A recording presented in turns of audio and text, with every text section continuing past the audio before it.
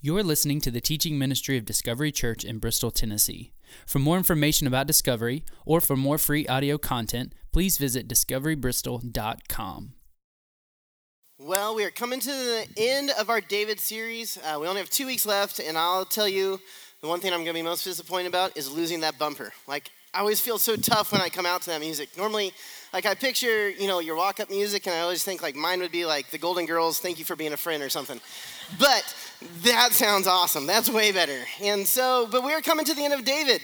It's been 11 weeks. We're on week 10, and it's crazy to think of boiling down one man's life into 11 weeks, but we've done it. And today's passage we're going to look at is found in 2 Samuel chapter 24. It's near the end of his life. It is a story about reality, about sin. It's neat to see in the Bible, it's stories like this that convince me this is God's word. Convince me that this is not written strangely to be able to influence people, because there's no reason you would include the story of Bathsheba. There's no reason you include this story of David's sin of pride.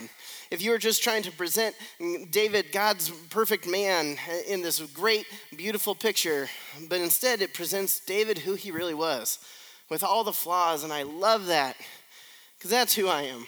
That's who probably you are, that you have flaws too. You have great moments that we're walking with God, and then you have moments that you look back and you're like, what was I thinking?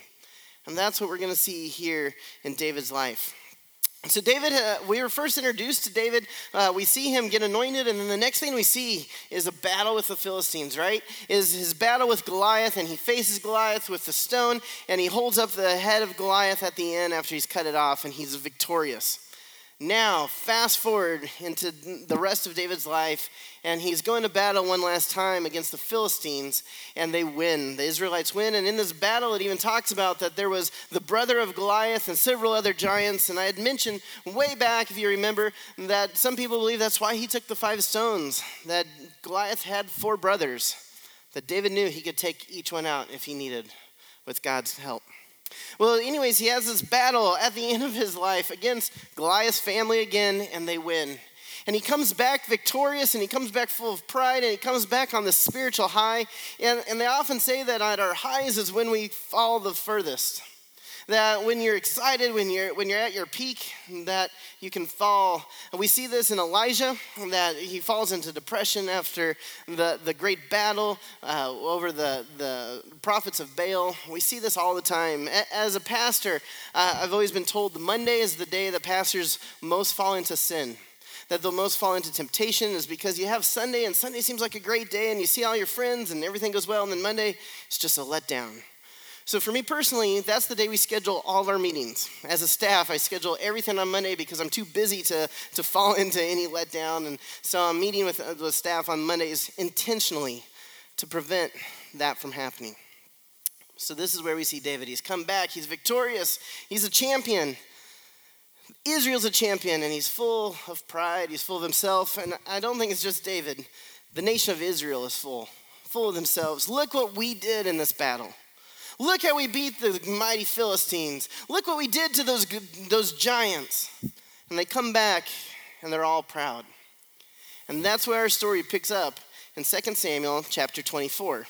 And it starts off right away with a deep theological question, a theological conflict that we're about to hit, that a lot of people would rather just skip over. Churches would not even address this verse. But as we go verse by verse at Discovery, I appreciate that because it makes us hit the hard points. And so this first verse says, "Again the anger of the Lord burned against Israel, and he enticed David against them, saying, 'Go and take a census of Israel and Judea.'"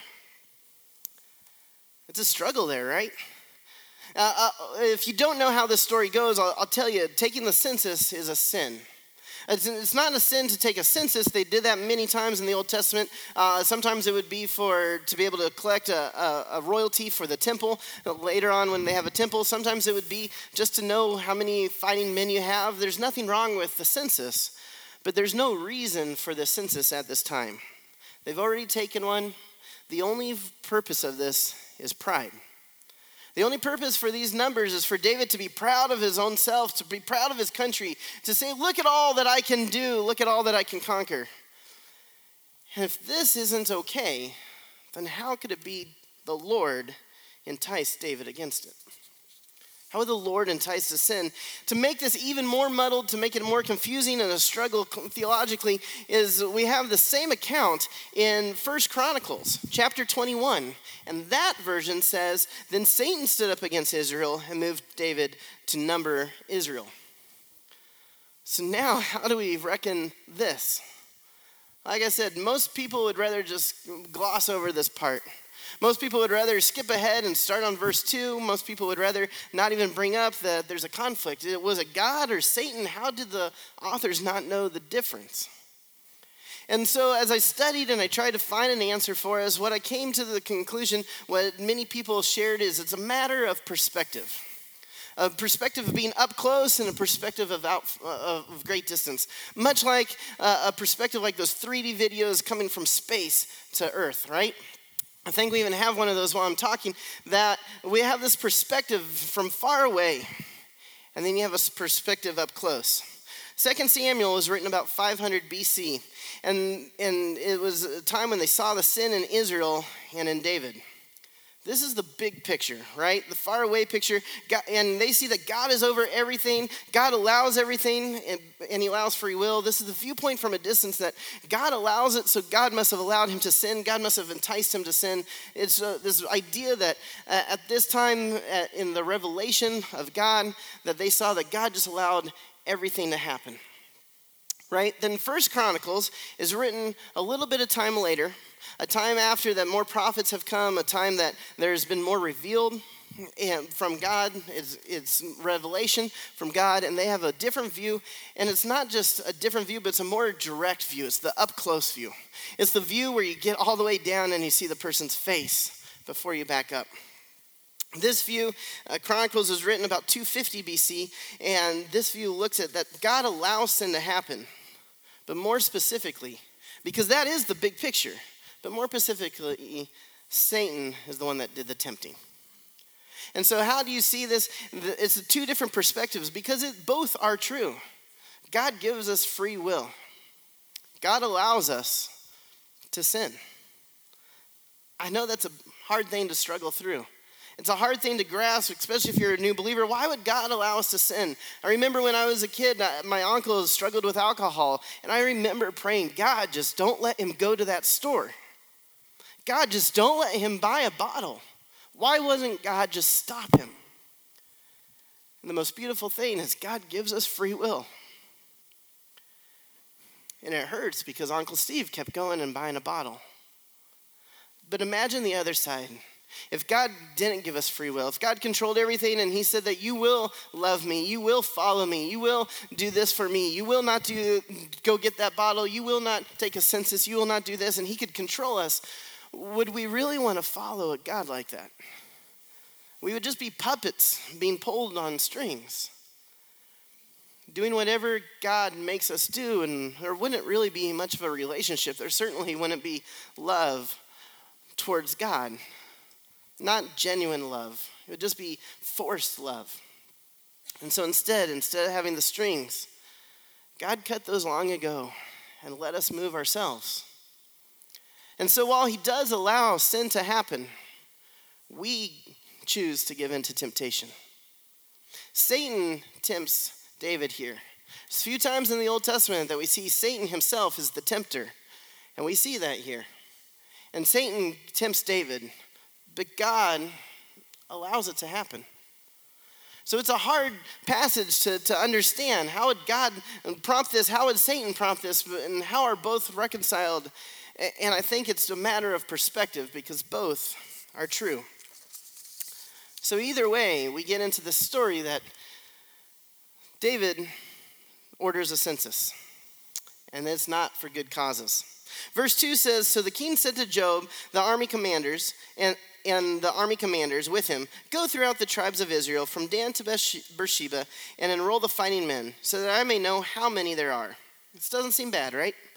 But Joab even knows that it's bad. And this guy doesn't have a great track record of following God, all right? And he knows that this is wrong. It says, but Joab replied to the king, may the Lord your God multiply the troops as 100 times over, and may the eyes of my Lord the king see it. But why does my Lord the king want to do such a thing? The king's word, however, overruled Joab and the army commanders, so they left the presence of the king and enrolled the fighting men. Like I said, nothing's wrong with a normal census, but in this case, it's a sin of pride. David just wants to boast himself up. Some believe that maybe he knows his life is coming to an end and his son's about to take over, and his son, Solomon, is a man of peace, not a man of war, and David wants to know, well, will he be okay? Will he be safe? But again, that's a matter of not trusting God. He's putting his trust in the number of men that could fight for Solomon, not in the God that will fight for Solomon. Sins that I see, I don't know about you, but I see myself fall into all the time. Sins of pride, sins of lack of trust, sins of doubt, sins of questioning God. It's the sins that we all work through, and David was no different. He's a man just like you and me, but we're going to see he's a man after God's own heart. How is that reconciled too? Job goes out for 10 months, and he does this survey of all the people, of all the fighting men in Israel, and he comes back, and it's verse 9 says, Job reported the number of the fighting men to the king. In Israel, there were 800,000 able-bodied men who could handle a sword, and in Judah, 500,000. David has his census, he has his numbers. But as the story written in 1 Chronicles says, the Lord was displeased. God permitted Job to go and do that. For 10 months, he went out. For 10 months, he surveyed. For 10 months, he went and got numbers. And for 10 months, David continued in his path of pride, in his path of lack of trust in God. For 10 months, David continued in his sin. Sometimes God allows us to do that, right? Sometimes instead of stopping us, God just allows us to make our decisions and continue on in the sin, and we then regret it later. As we will see in the next verse. David gets his numbers. He gets the report from Joab, and it hits him. Why did I do this? Why did I get caught up in my numbers? It says, David was conscience-stricken after he had counted the fighting men. And he said to the Lord, I have sinned greatly in what I have done. Now, Lord, I beg you, take away the guilt of your servant. I have done a foolish thing. He sees that he was wrong. I love this when the Bible talks about David as a man after God's own heart. And then we see he commits these sins. I find hope and connection in that. Because I make mistakes as well, but we see David comes back around to have God's heart. He comes back around after he gets these numbers and he realizes, why did I get so caught up in this? Why did I get caught up in my ego, my pride? God, why have I sinned? I have sinned greatly for what I've done. 6 times David confesses, I have sinned. In our study of David, 6 times. This is a great King David, the greatest king of Israel. And 6 times he's confessed, I have sinned. When he confessed adultery and murder with Bathsheba, he said, I have sinned. And here he says, I have sinned greatly. I almost wonder if that's not because in the sin of Bathsheba and the sin of the death of Uriah, David was caught up in lust. David was caught up in the moment. But this sin, this one was meditated. This sin was a sin of the soul. This sin was a sin of lack of trust of God. This sin has been going on for 10 months. That he's been wanting these numbers, that he's been sending his troops out, that he's been caught up in who he is and what God has built him to, what God has built his country to.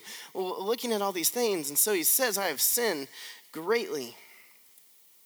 As one person said, pride is the ground in which all other sins grow. And we've seen that throughout David's life. So the census was a willful rebellion. And so God is about to bring consequences. Verse 11 says, before David got up the next morning, the word of the Lord had come to Gad, the prophet, David's seer. Go and tell David, this is what the Lord says. I'm giving you 3 options. Choose one of them for me to carry out against you. So Gad went to David and said to him, shall there come to you 3 years of famine in your land, or 3 months of fleeing from your enemies while they pursue you, or 3 days of plague in your land? Now then, think it over and decide how should I answer the one who sent me. This is the first and the only time I've ever seen God give options for the consequences. But there are 3 horrible options. Imagine that, 3 years of famine, 3 months of battle, 3 days of plagues. All of it's going to impact my entire country. All of it's going to impact my people, and it's all my fault. I have to decide. So David says to Gad, I am in deep distress. Let us fall into the hands of the Lord, for his mercy is great, but do not let me fall into human hands. So the Lord sent a plague on Israel from that morning until the end of the time designated, and 70,000 of the people from Dan to Beersheba died. When the angel stretched out his hand to destroy Jerusalem, the Lord relented concerning the disaster and said to the angel who was afflicting the people, enough, withdraw your hand. The angel of the Lord was then at the threshing floor of Araunah the Jebusite. You read that. And I don't know about you, but this is a hard story because you sit there and wonder, why did other people have to suffer? Right? This was David's sin. Why would 70,000 people die? And the reality is, that's the case with all of our sin. Not that people would die, but in all of our sin, others are always affected. There's this ripple effect of pain, of distrust, of hurt because of our sin. Think about children that have distorted views of marriages because of what they saw from their parents. Couples that have distorted views of intimacy because of what they've seen on pornography. Employees impacted because of dishonest decisions by their bosses. Teams missing players when one is caught cheating. Sin always impacts others. I've shared before, I love hockey, but when someone commits a sin in hockey, they go to the penalty box, the sin bin, right? And they go and they're put there for 2 minutes to 5 minutes, and they go and they're isolated. And while they are set apart, their team suffers. For that full 2 minutes, their team now plays down a man. And if 2 people commit the penalty, 2 people go in that box, and their team is now down 2 people. They're playing 3 on 5. The entire team is impacted by the sin or the penalty of one player. And the same is true in our lives. And so you see this, and it seems unfair, but we got to go back to that first verse. Don't forget, it says that God was angry at Israel, not just at David. Perhaps part of this was a punishment on the pride of all of Israel. Perhaps this punishment wasn't just towards David, but towards the people of Israel. One commentator has even said that perhaps the 70,000 were followers that followed Absalom in the rebellion. And so it was a way that God was purging the land of those that would be questioning who is going to replace David when Solomon takes over. Either way, 70,000 people are impacted by the sin of David, by the sin of pride, by the sin of Israel. The passage goes on, verse 17, when David saw the angel who was striking down the people, he said to the Lord, I have sinned. I, the shepherd, have done wrong. These are but sheep. Why have they done? Let your hand fall on me and my family. And again, God was angry at all of Israel. And so David comes before the Lord, and in 1 Chronicles, the same story in chapter 21, it says that the elders of Israel were with him, and they all come and lay themselves before the Lord, and they cry out for mercy. And it says, verse 18, 2 Samuel, on that day, Gad went to David and said to him, go up and build an altar to the Lord on the threshing floor of Araunah the Jebusite. So David went up as the Lord had commanded through God. When Araunah looked and saw the king and the officials coming toward him, he went out and bowed before the king and his face to the ground. Araunah said, why has the Lord my king come to his servant? To buy your threshing floor, David answered, so I can build an altar to the Lord, that the plague on the people may be stopped. Araunah said to David, let my lord the king take whatever he wishes and offer it up.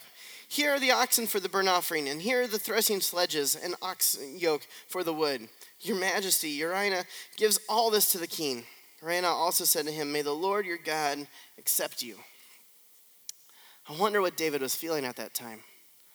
Here's a servant that's bowing down to him and saying, whatever you want, David, you're great.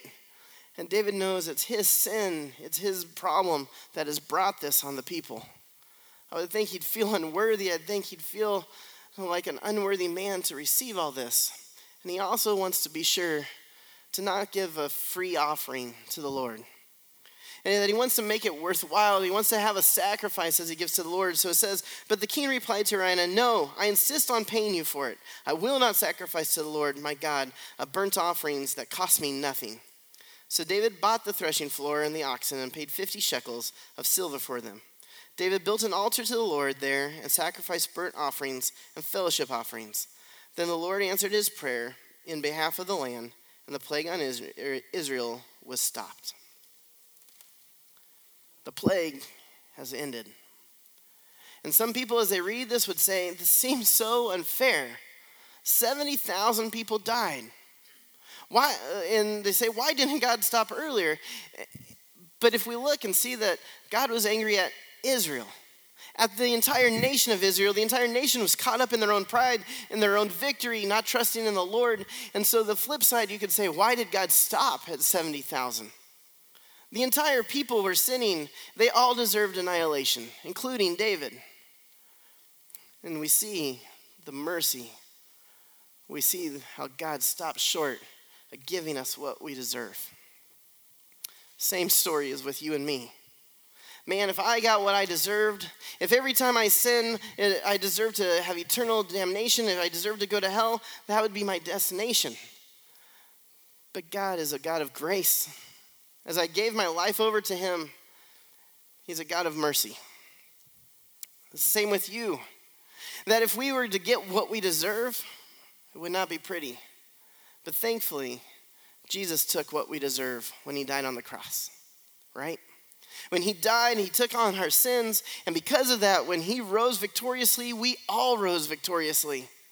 Out of our sins, we get to go and have salvation in heaven. We get to have eternity in heaven. We have salvation now, eternity in heaven. This is the greatest story that we don't get what we deserve, nor did the country of Israel, nor did David. It's the story you and I have every single day. It's God's grace and God's mercy. And it's not fair, but it is the plan God had for us, that he loves us that much. And if that's not the case, if you've not accepted Jesus as your Savior, I want to encourage you, come talk to us afterwards. Go see Sandy in the prayer room. Come talk to one of the elders in the fireside, or see me outside. I'd love to talk to you about this amazing, eternity-changing decision. This decision of accepting God's grace. So, the Lord accepts his sacrifice and stops the plague. But I love this because this is where the story gets a little more powerful, right?